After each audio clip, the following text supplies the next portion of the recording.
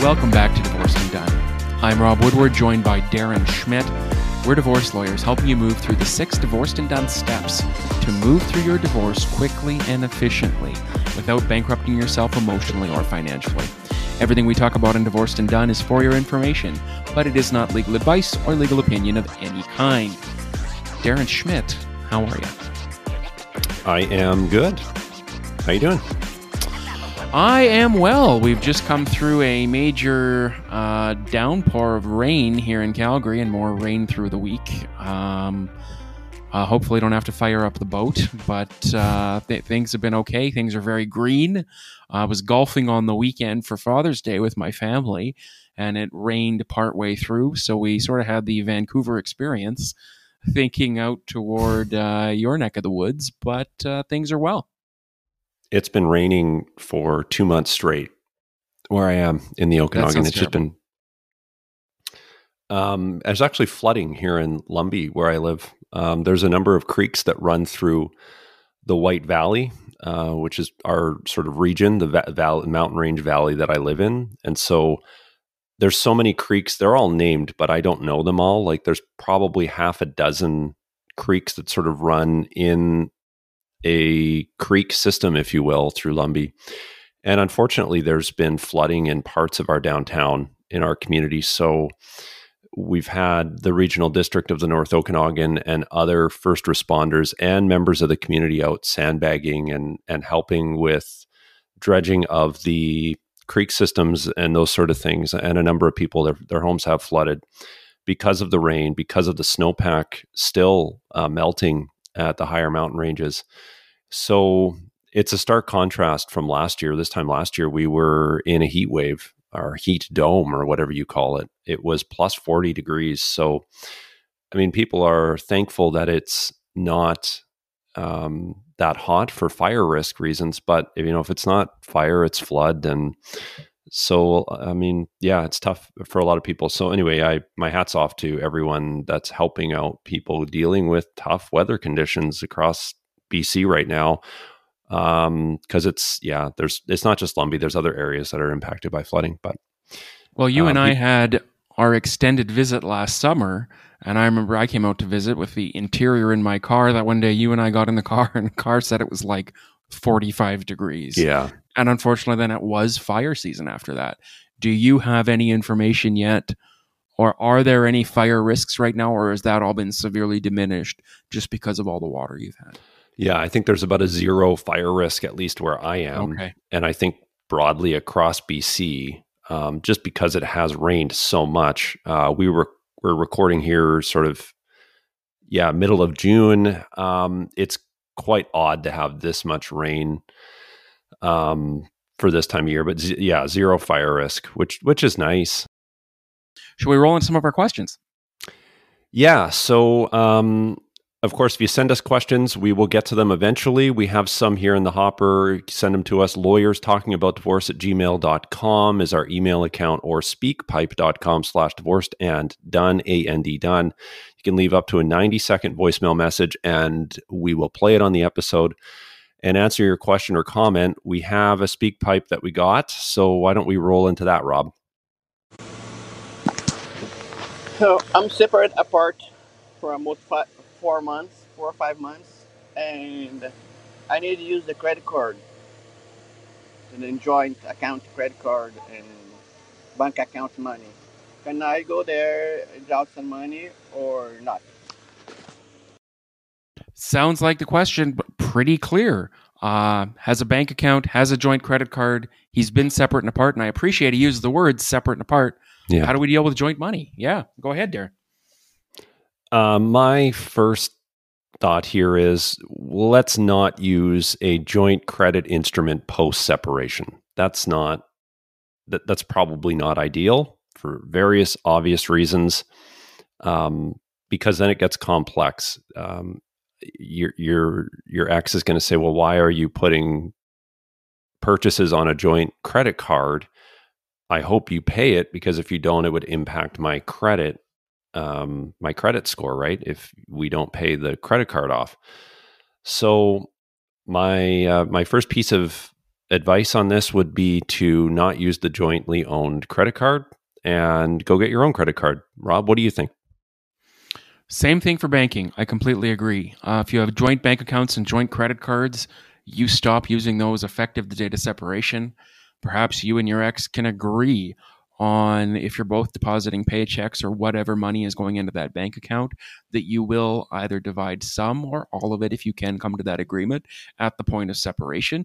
If you can't, and there's going to be a fight over what's in that bank account, I would suggest stop using the bank account, freeze the credit card or cancel it, even if there's a balance on it, as long as that balance is being maintained, so that minimum interest is being paid, and open a new bank account in your own name, open a new credit card in your own name. So it's really easy when you get to that property division stage to do what we call tracing, to look back and say what happened when, and you can say effective July 1 or whatever day I had new bank accounts, new credit cards, all my expenses came out of there. So there's no question. Go get your own credit card. And make sure you don't put too much of a limit on it. You want to have an appropriate limit on that credit card so that you don't rack up a bunch of debt, especially if you're going through, and you obviously are, your separation or divorce. It's easy to get stressed out through that process. It's easy to overspend. This is not a finance podcast by any stretch, but the last thing you want to do is add more stress to your life by having way more debt than you otherwise need. Now is a great time, especially if you're working through your financial statement, financial disclosure early in your divorce process, to really have a hard look at, where is my money going to? After I receive my paychecks or my income from my business, what am I doing with it? And Rob, you always say that financial disclosure is often the first instance people have taken a really hard look at, what am I spending my money on? And this is a great opportunity. We've said this before, we'll say it again. When people do start building those budgets with their lawyers, going, where is every dollar going every month, is an opportunity for you to say, yep, breaking up with this person, I'm going to use this as a fresh start, not only personally, romantically, but financially too. And there's, Darren, as you said, we're not a financial podcast, but there are great resources online. YouNeedABudget.com, YNAB.com, and my personal favorite, Dave Ramsey and all the folks over at Ramsey Solutions. Give that a Google, and they can talk to you all about debt, getting out of debt, and building wealth into the future, which is something everyone should want to do at any point in time, but especially if you've just come through divorce. Like Dave Ramsey, we're better than we deserve. You betcha. Okay, let's go to question 2. It's an email, and the subject line of it is, "It's ugly." Okay, well, let's roll up our sleeves and deal with it through the divorced and done steps. Listener says, "Would love to have a chat about my case." Well, let's do that. We'll do it here with everyone else on the podcast. Of course, we don't reveal your identity, but we trust that you would want this question shared for the benefit of everyone. There's other people likely going through similar facts. Listener says, "My ex and I have been separated for 15 years, and he used to make at least $110,000, but he lost his employment in Alberta because he couldn't pass a urine sample. He must have worked, I'm guessing, somewhere in a primary industry, construction or oil sands or something. I'm just guessing. But anyway, couldn't pass a urine sample, and then he moved to Nova Scotia and has been collecting employment insurance ever since. He's now 53 years old. We have a 17-year-old son together, and he was a step parent of my now 21-year-old child. He took out his pension early, and I told MEP, which is Alberta's Maintenance Enforcement Program, I told them in 2019 that this happened, and they did nothing to follow up with what I said. Last year, in 2021, he received his pension money and refused to pay arrears, and now has made an application to reduce his amount of child support. I'm not certain if he would have brought that application in Alberta or Nova Scotia. It doesn't say. But the listener says, yet he has not provided all his financials despite filing this application, including where his pension money is. Maintenance Enforcement Alberta has not done a good job, in my view, as his arrears are now at $40,000, and he wants to zero them out. The listener says that in her view, maintenance enforcement could have done more to ensure that there wasn't $40,000 in arrears, and leaves it at that. So, Rob, the listener is upset with basically her ex being underemployed, not making the money he could be making if he was to be engaged full time in his work, making at least $110,000. And now she has a problem with Alberta's enforcement agency, maintenance enforcement program, and trying to collect on $40,000 in child support arrears. What are your thoughts on this? So the listener here directs a lot of her ire at MEP. This is not so much an MEP issue, because keep in mind, MEP in Alberta, FMEP in BC, the Family Responsibility Office in Ontario are just creditor agencies. And all they do are enforce existing orders on file. We know nothing from this listener what sort of child support order is on file. Has the court been updated since he was formerly making income, making the $110 a year? Has that happened? Have you gone through updated disclosure? You're aware he's taking his pension, but we don't know much more than that. You suggest there's arrears of $40,000. He's maybe making some sort of claim to have those arrears reduced. The first question we have to ask, instead of saying creditor agency, this is your fault, what sort of case does dad have to reduce his income? Is his leaving his job however many years ago and just saying, well, I'm 53, I'm on EI, I can't work, is that a legitimate claim to be making? And on the information we have, we don't know. So I would really suggest to the listener, let's look into the financials. Let's look at dad's work history. He's not really of the age that he should be retired yet, unless he's had some sort of disability or something that can prevent him from working and earning 110. Maybe it's reasonable for him to do that now, maybe not. But this is something that needs to go through court. You need to go through updated disclosure to consider where everything is, what the lay of the land is today, because as we know, the rule is everyone has a responsibility to support their children. You have two children, a 17-year-old, still a minor, and a 21-year-old. If that 21-year-old is still dependent on you and cannot withdraw from your charge, that is living with you or going to post-secondary, there likely is some responsibility on dad to still pay support. And turning very briefly to the question of arrears, you say there's arrears of $40,000. He wants them to be zero. The general legal test for arrears, at least in Alberta, is not so much the question of why the arrears should be what they are or should they be zero, but will those arrears ever be paid? Does dad have the ability to pay those arrears, even if he can't pay all of them right now? So I think there's lots of questions there. There's more work that needs to be done looking at dad's ability to work and those financials, instead of just focusing on the work of our creditor enforcement agencies, where I would suggest perhaps your focus is misplaced. Come back to the divorced and done steps, and let's do a refresh on child support, particularly because you've been separated for 15 years. I'm thinking of Colucci and Colucci. We did an episode on that last year around this time because it came out, I want to say, around this time last year.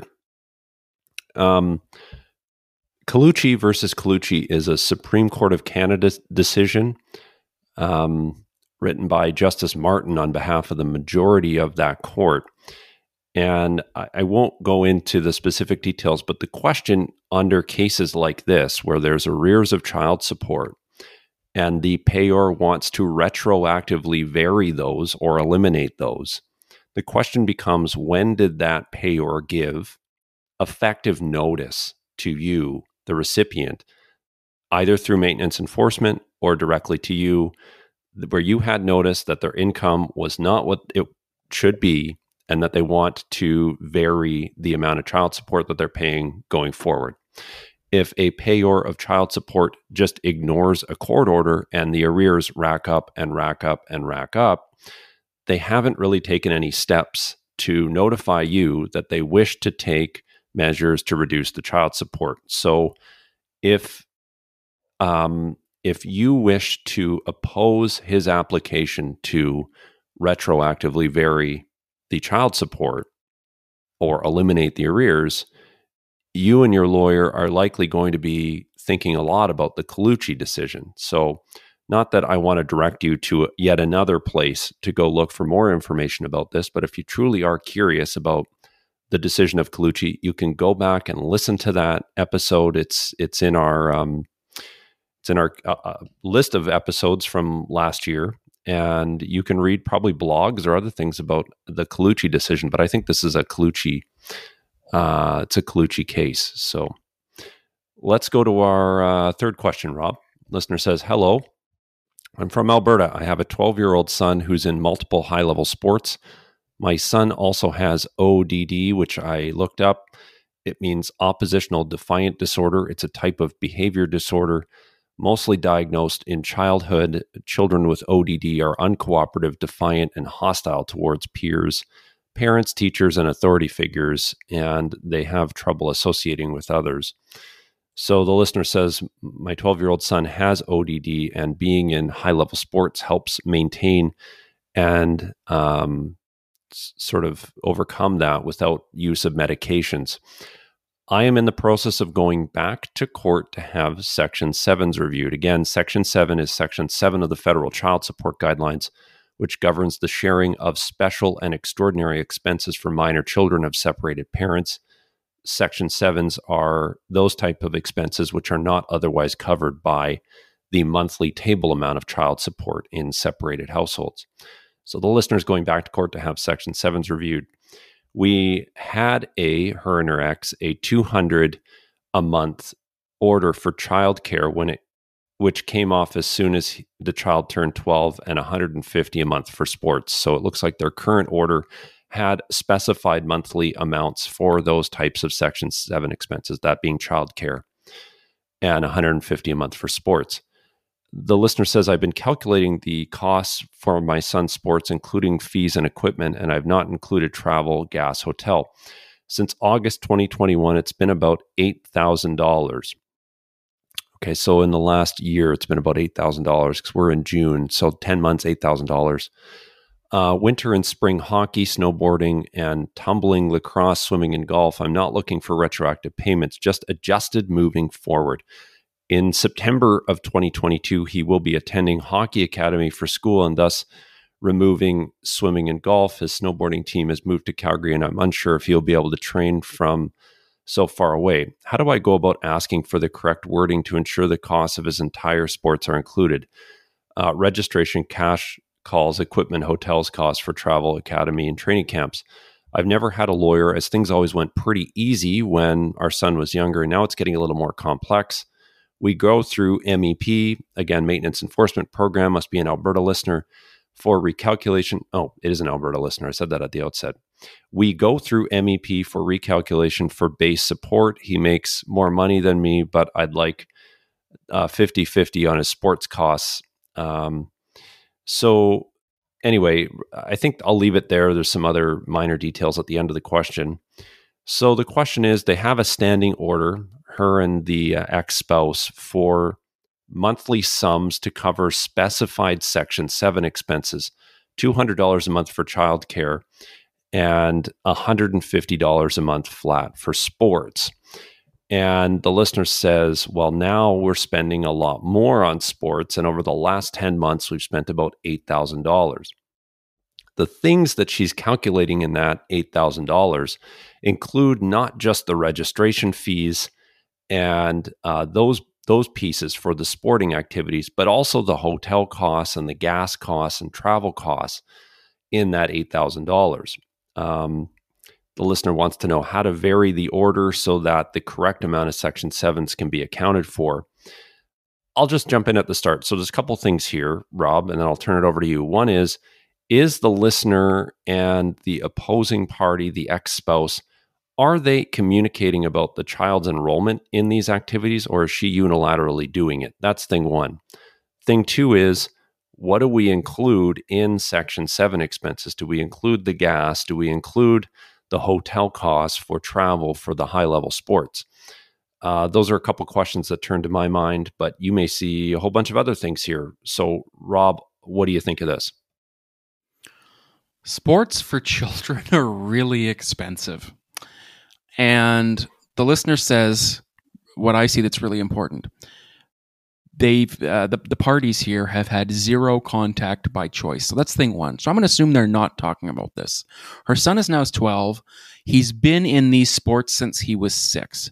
So if he's been in these sports since he was 6, it should have been no surprise when this child support order was initially sought. The sports expenses were $150. Sorry, I didn't say that. I apologize. You read the last sentence of the question, and I didn't read that, so I apologize. I left that detail out. That's okay. So he's been in these sports since he was 6. $150 a month was dedicated by the court to sports. That equates to $1,800 a year payable from dad. $8,000 is a huge departure from $1,800, particularly for a 12-year-old. I don't want to say that it's bad that he's in these things. Not at all. I mean, with ODD, as the listener suggests, being in these sports helps maintain his condition, his focus, makes him better. Those things are wonderful. But when we look at Section 7 expenses, one of the base pieces of the test is, are these things reasonable? And that reasonable analysis comes from looking at the incomes of the parties globally and their lifestyles generally. And I would suggest, unless both of you are made of or earning exceptionally high sums of money and are living a very rich lifestyle, those $8,000 for sports, if you're an average income family, the income of you and your ex together is, let's say, less than $120,000 a year, I'm going to suggest $8,000 is excessive. I'm glad to know that the listener is not seeking the arrears on that to court, assuming that dad was not aware of all of these things and the expenses the listener was incurring. I don't think a court would be too sympathetic in terms of untangling those pieces. On a go-forward basis, the court will want to know what the two of you have tried to do to work those out together to determine what's reasonable, and it's going to limit those expenses just to things like registration costs and equipment costs, other things you're incurring, hotel costs, travel costs, your time potentially being off work, whatever, for these high-level sports, moving your son around wherever you're going in the province or elsewhere, are likely not going to be captured under a Section 7 analysis, and that will just have to come out of your Section 3 base support or whatever work you're doing to make it possible for your son to attend those sorts of sports. Darren? Yeah. Yep. Look, the piece I don't like about this is that there is no communication about enrollment in those sports activities. So the first hurdle you're going to face is, presuming you and your ex are both joint guardians, you both have joint decision-making for your child. And his first argument against possibly paying for go-forward Section 7 expenses to the tune of $8,000 every 10 months, his proportionate share of that is, I wasn't consulted about enrollment in these activities. And if, as you say, Rob, the global income between both households is not sufficient to reasonably meet those expenses, a court, when looking at this, might just say, that's great, Mom, you want to enroll your child in these activities, you can bear those costs if you wish, but we're not going to proportionately share those. I just wanted to touch on the gas and hotel piece from your question. Those are not Section 7 expenses. Those portions of your expenses are not considered under Section 7 of the Federal Child Support Guidelines. So the enrollment fees are not typically considered, or they are considered a Section 7. But you should reach out and see if you can resolve this by consent with your ex-spouse. I get there's a zero contact or whatever built into your understanding with your ex. But this is something where you do require some communication between the two of you to see if you can work this out and not tie up court time and court resources fighting about this. See if you can work over the next couple of months. We're going into the summer. Hockey's going to kick up in the fall. Can you come to an agreement on sharing of these costs so that you don't have to litigate this? Because you won't probably get an answer from a court inside of the next 6 months anyway. So see if you can come to some agreement. But anyway, thank you for the question. We really appreciate that. You sent it to us, and we wish you all the best moving forward. Darren Schmidt, thank you for being with me. This has been Divorced and Done, and we look forward to being with you again.